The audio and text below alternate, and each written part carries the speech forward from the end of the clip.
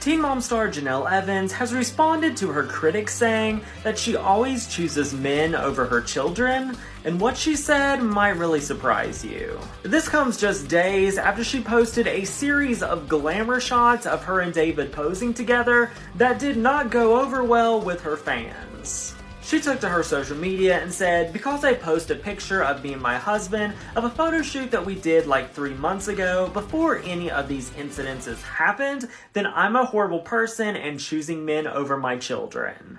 Jenelle then said that she does not put her kids' needs before David's or vice versa. She said, "I think what you're confused about is the last time I checked, David is part of our family, and I'm not going to choose one person over the other. Why do I have to choose? So you're saying I should stay single for the rest of my life, have no man, and just be by myself?" Jenelle went on to say that she feels that people still judge her by her actions from when she was on 16 and pregnant.